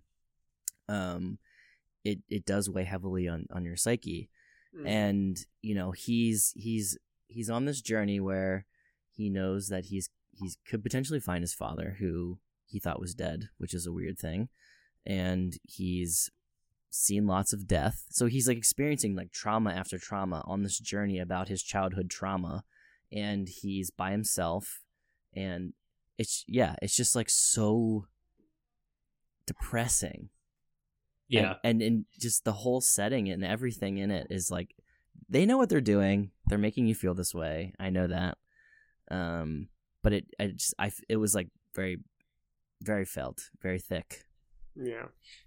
It's wild to me, just going back to the points that you guys are making about, like, how we, you know, I guess we weren't aware of the movie when it came out at the time.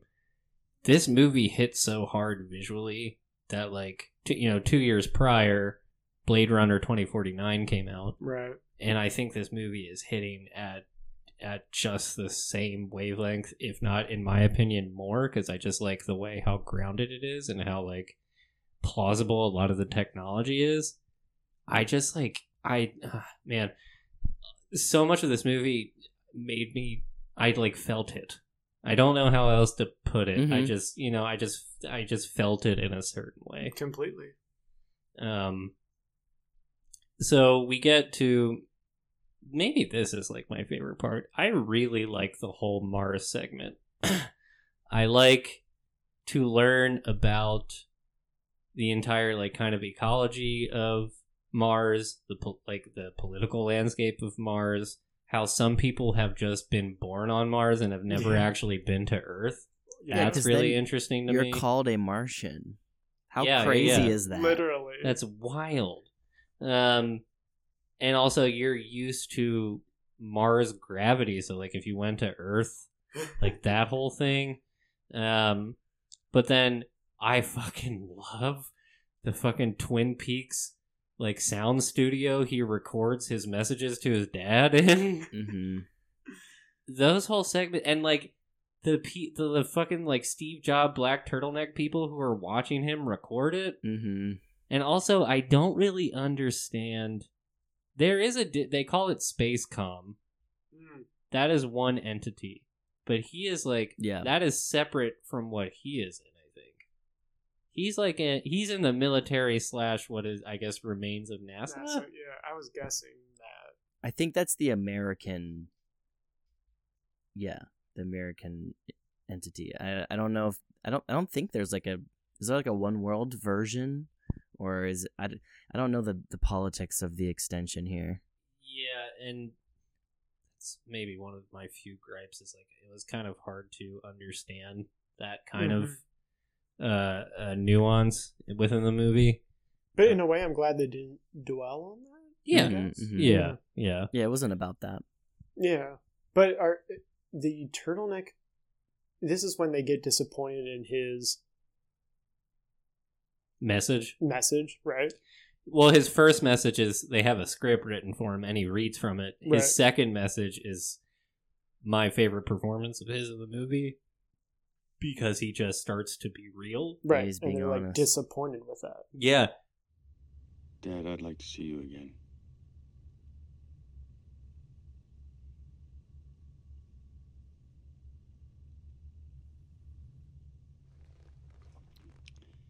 I recall how we used to watch black and white movies together, and musicals were your favorite. I remember you tutoring me in math. You instilled in me a strong work ethic. Work hard, play later, as you said.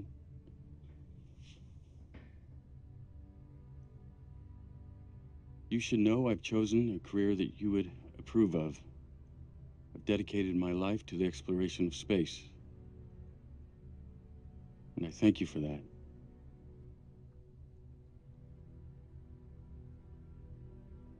So I hope we can reconnect.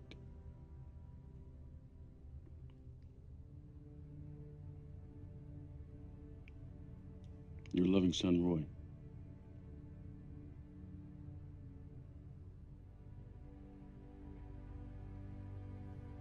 Transmission sent. Awaiting response. And I think it's so effective because the first time he has ever tried to have a real quote-unquote conversation with his dad, even though he's not really having a conversation with his dad, he's just sending a message, they kick him off the mission. Yeah. The first time he allows himself to feel It's too much to emotion. feel something and maybe allow his heartbeat to go above fucking 80, beats per minute, they kick him off the mission. And this has like some of the just most like breathtaking sequences in the movie when, after that part where they're like, yeah, you're off mission, he goes back into his room, and all of the walls of his room are like those fucking like holographic like Serenity like calm meditation app bullshit. Yeah. And he's having a breakdown, more or less. And I don't know the actress's name or the character's name, but the girl that he meets when he gets to the station comes in. Yes. And she's Ruth Nega. Thank you. Yeah. Thank you. And she says her parents were on that mission with his dad. And she knows what happened to them.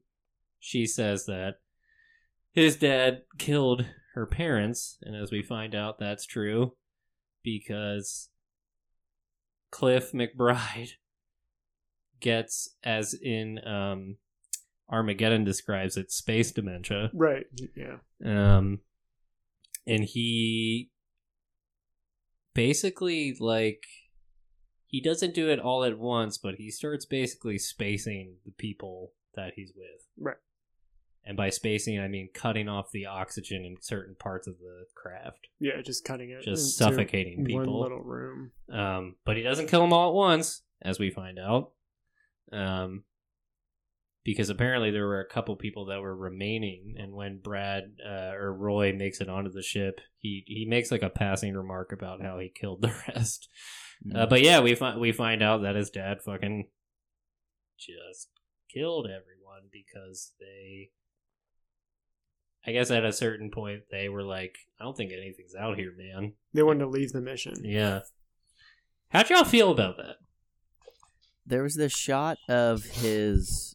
I think he had like a Time magazine hanging on the wall, and it said "The truth is out there." And then he, with a question mark, is there intelligent life out there? And he wrote like in like thick like marker like yes, because he's lost his mind. Also, like I think, kind of going back to like making this your identity and kind of experiencing like a hero complex. So there's a lot of great stuff that comes out between the dialogue of when they meet. But he's very much like lost in this idea that like this is what his existence is for. He has to find intelligent life, and he believes it, and he's gonna go until he can't anymore. And it's sad that was at the expense of his crew, who were like probably more practical than he was. Let's go home, and he's like, nope. We're staying here. And also just the fact that he's an older man at this point, and he's dedicated his whole life to this, that he's definitely like lost his mind in this idea. Yeah. And this is very recently preceded by the sequence of events where Roy commandeers the ship that is going to Neptune, because instead of Roy going, they pick a different team.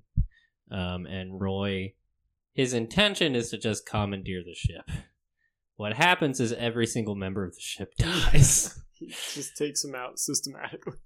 But he doesn't actually kill any of them.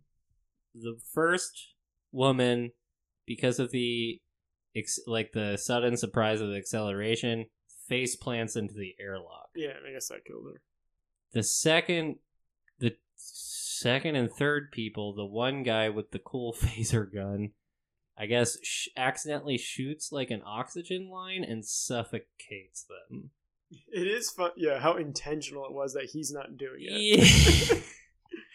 But then he has to then journey to Neptune by himself, right? Where he then has to think about both how he just learned about how his dad kind of more or less did the same thing.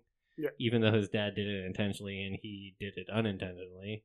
And then also just like think about every kind of choice he's made as a person.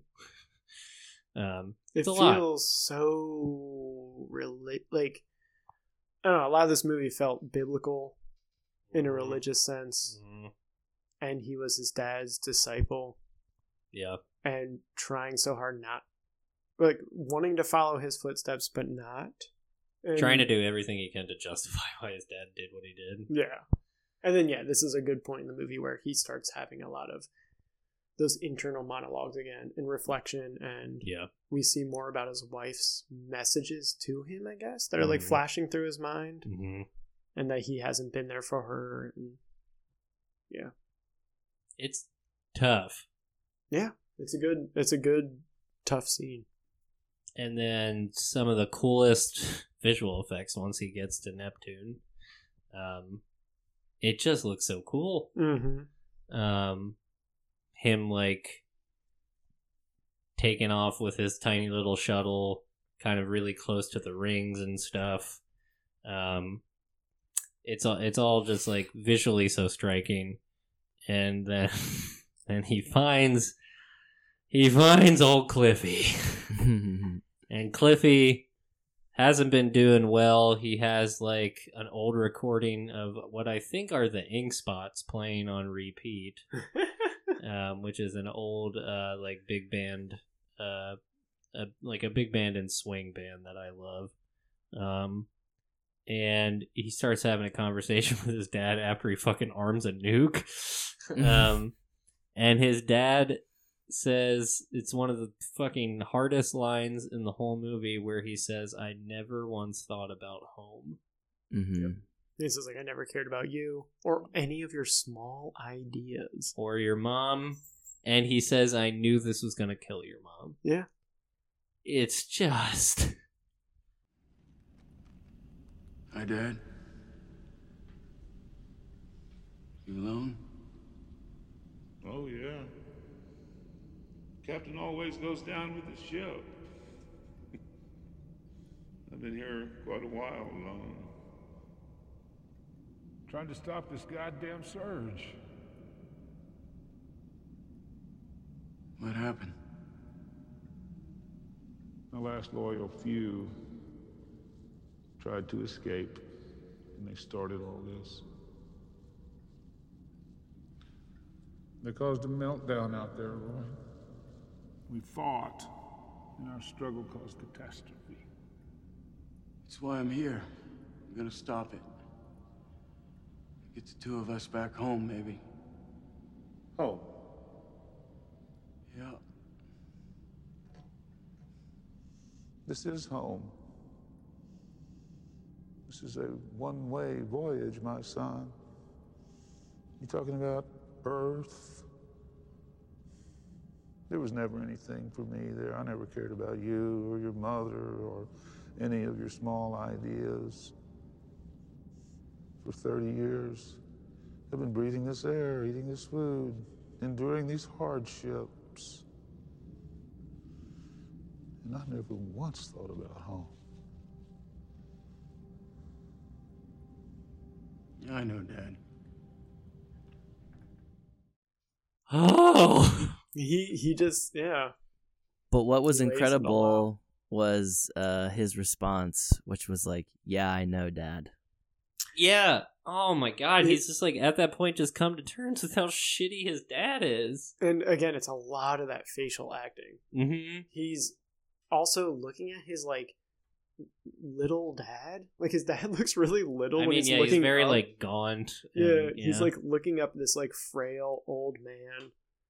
And again, Brad Pitt's like acting is to me so much in the face, and he says like, "Yeah, I know, Dad." And it's just so subtle. Yeah. And he's still even when he says that, he's still like, I gotta bring you home. Yeah, he's like, you're going home. And that don't work. Nope. Big time. We're getting towards the end of the movie here, so I don't want to like steamroll any of like you were saying like you felt differently about kind of the movie's thoughts on like space exploration and stuff. Yeah, mostly just if it's this sort of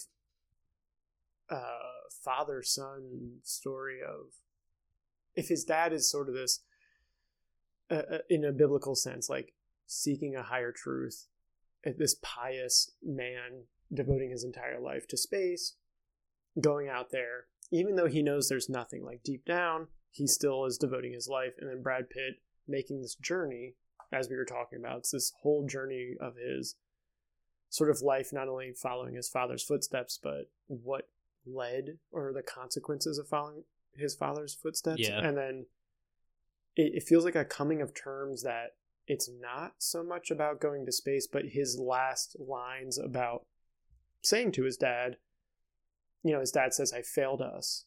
There's nothing out there. And he says, you didn't fail us. We now know we only have each other. And it's not so much about going to space, but about focusing what's at home, is what I thought. Like the opposite of that. But I don't know. I do.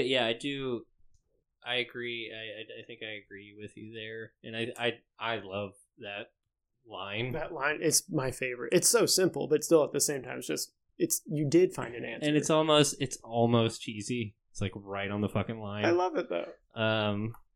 But I think it's delivered in such a way because in those last sequences when he's coming into the atmosphere and he lands, there's that big kind of pause between the army guys like ripping off the door to his shuttle and extending the hand and him like accepting that hand. Right. And then also him trying to reconnect with Arwen. Arwen. Andy, how you feeling? Oh, I feel great. Cool. Thanks for checking in, man. I really appreciate that. How did you feel? Like, what was Brad Pitt's realization? Was it to continue his dad's mission or to pull it back? I think that it's hard to really know exactly what was going through his head. I mean, he gave us a lot of away, but he realized that his father, he can't love him the same way because he left his family, he abandoned them, and not to his own fault, but he went off the rails and got lost in space, and I think he came to terms with that, and kind of having already accepted that his father was gone, of course, coming back to thinking the possibility that he's still alive. There's a lot of mixed feelings in that bag that you're about to open when you finally find him.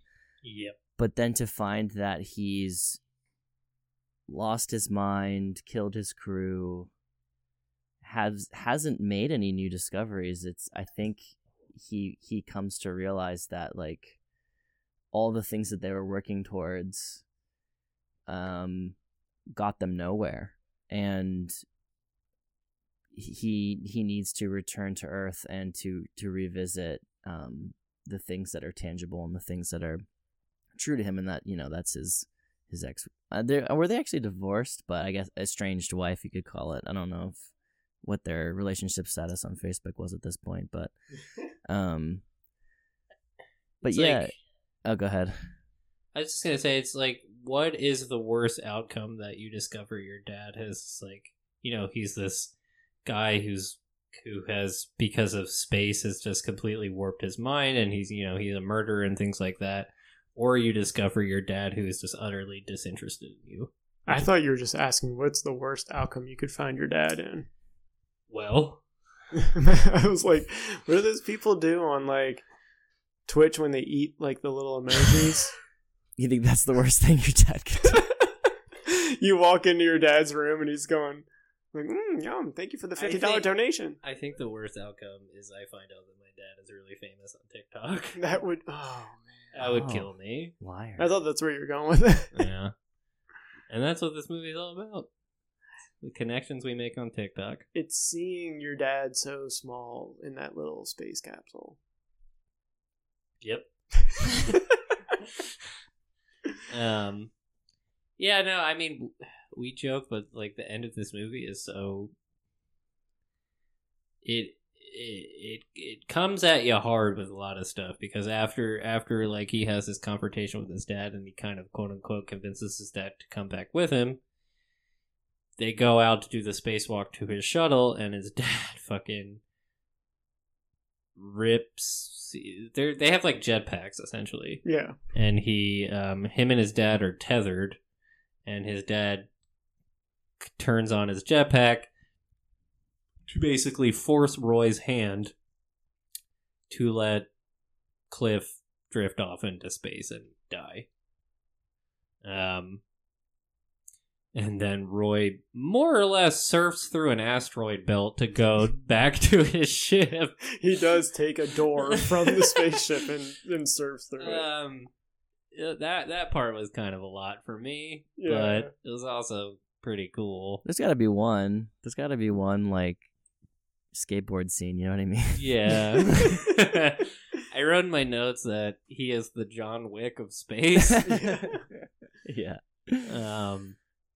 Yeah, it's and then he makes his way back to Earth using the propulsion of the nuclear blast on top of the antimatter pushing him towards Earth, in which he's able to. I think he saw the worst possible future for himself is to end up like his dad with no connections, Right.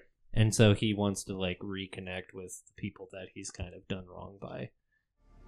I'm steady, calm. I slept well, no bad dreams. I am active and engaged. I'm aware of my surroundings and those in my immediate sphere. I'm attentive.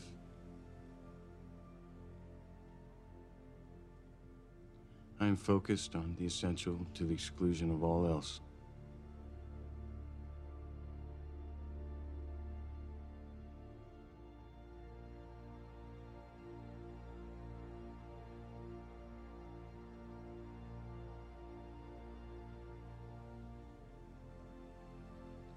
I'm unsure of the future, but I'm not concerned.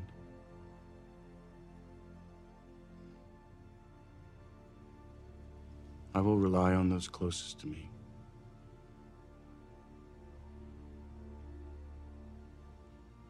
And I will share their burdens.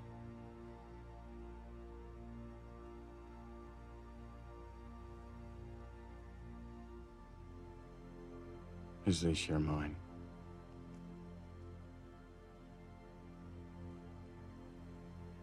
I will live and love.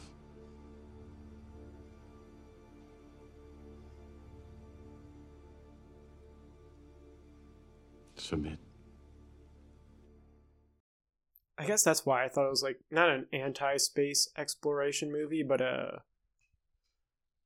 just being present movie. Yeah. Yeah. And what I mean by like I feel icky by the idea of being alone in the world is this like space is so big that it just makes me feel uncomfortable that there's nothing else out there. Mm-hmm.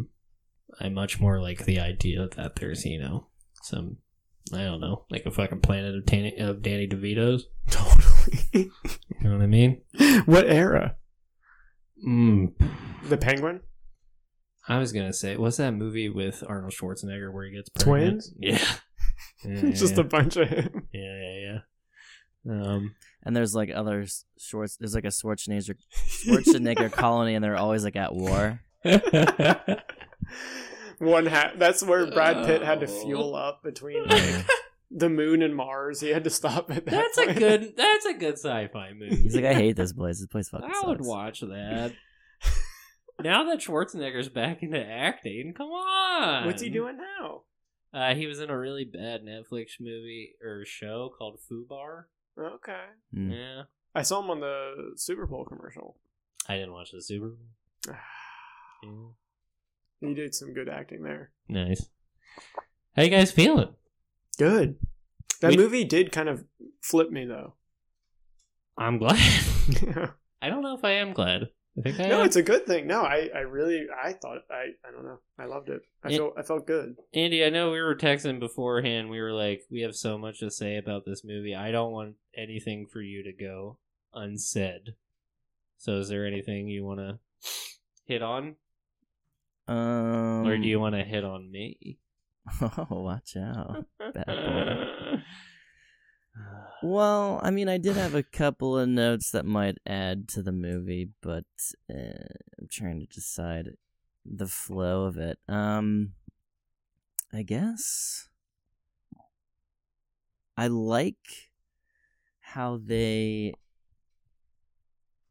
they're kind of painting a picture.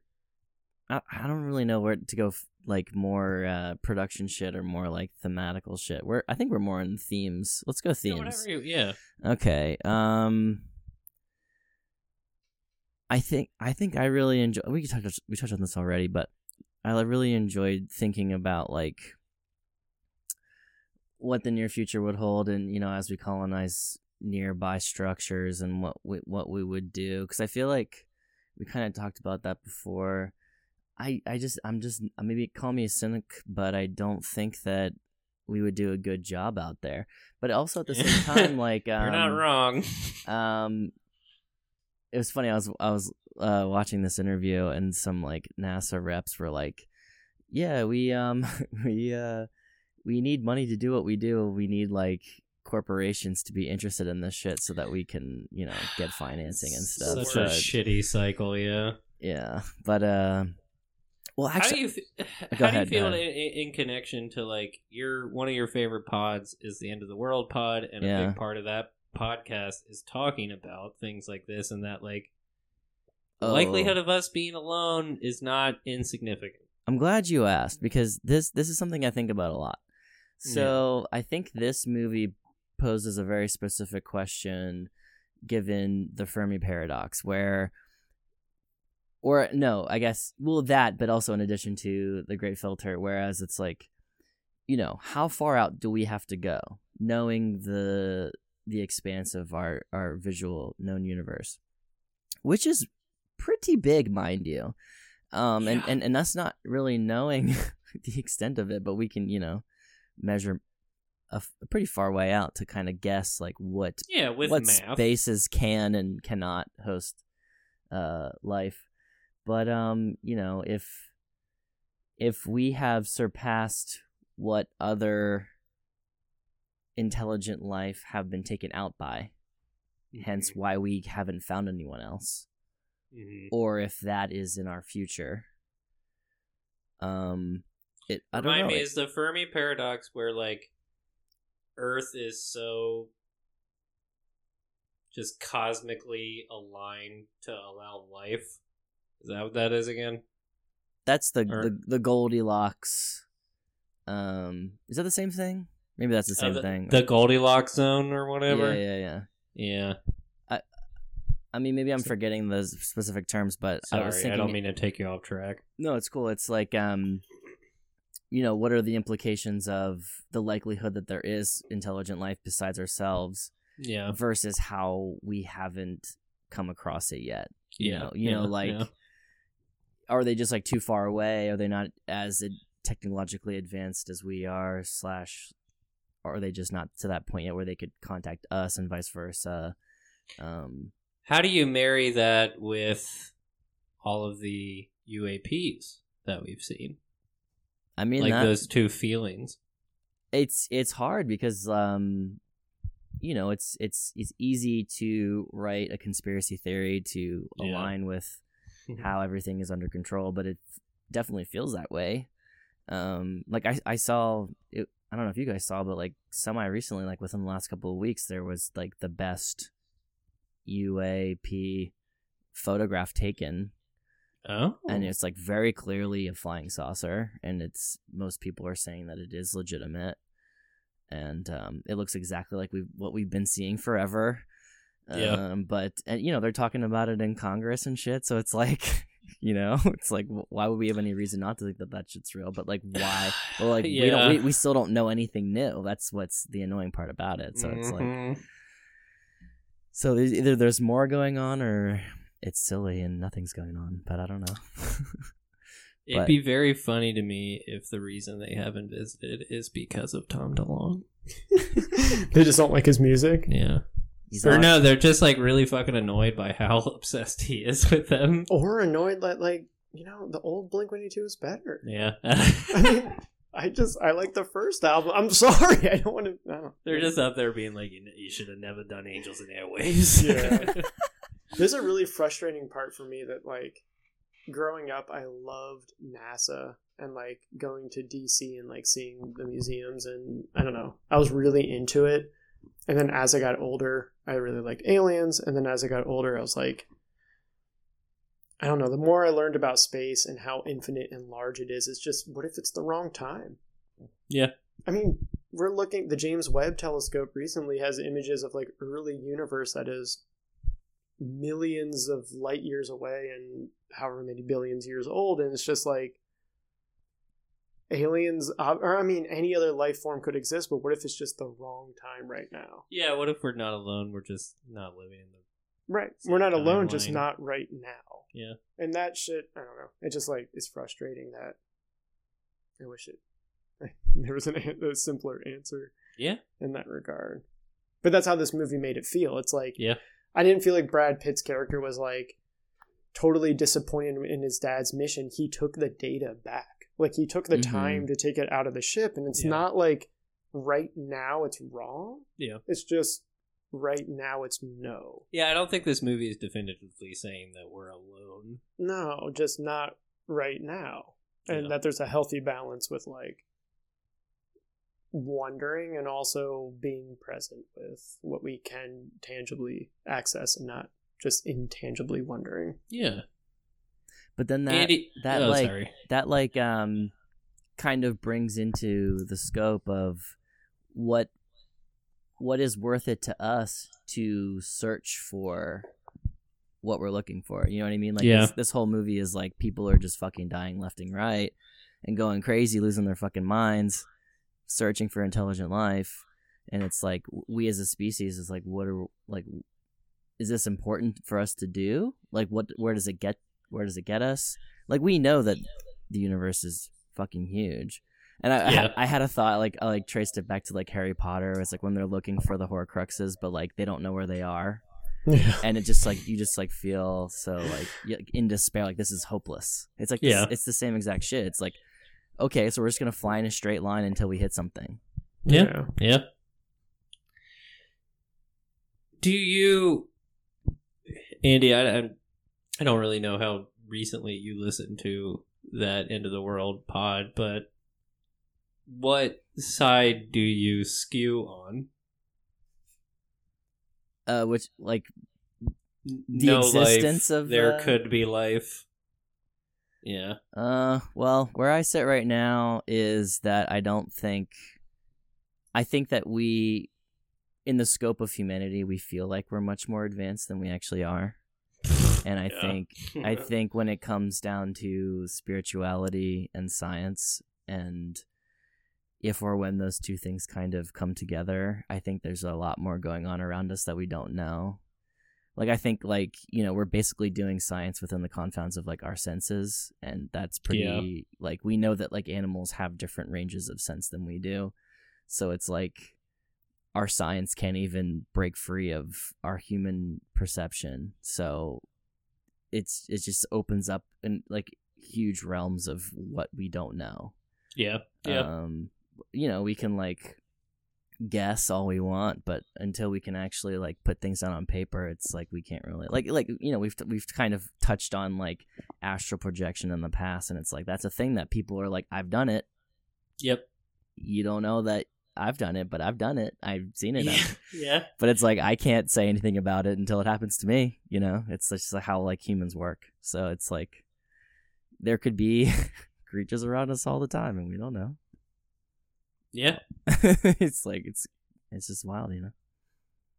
I think that's as good as place to... Don't end it on that shit.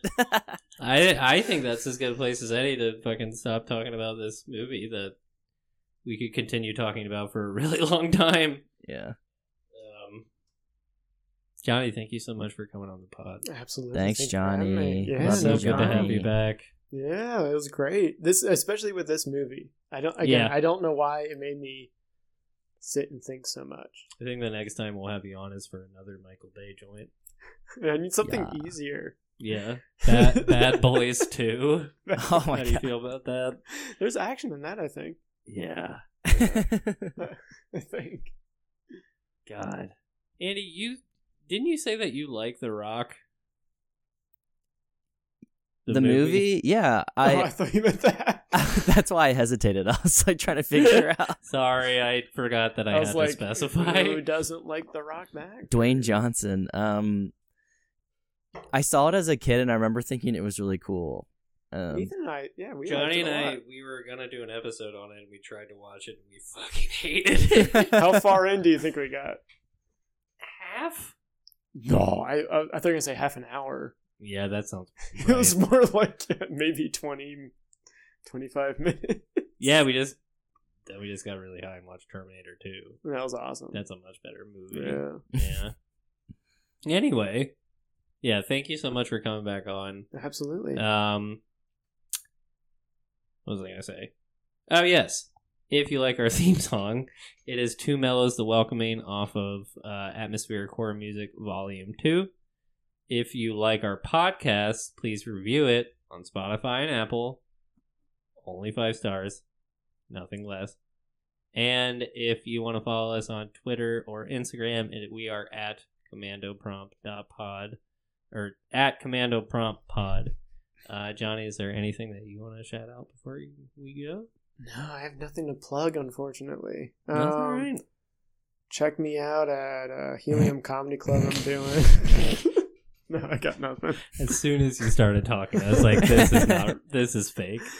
No. Next episode, we're going to be doing, I think, Andy and I, just based off of what our next guest decided, we're going to do time loop movies. We'll be having author J.S. Dews on the next episode. She's the author of the Exiled Fleet series, the sci-fi book series that I really like.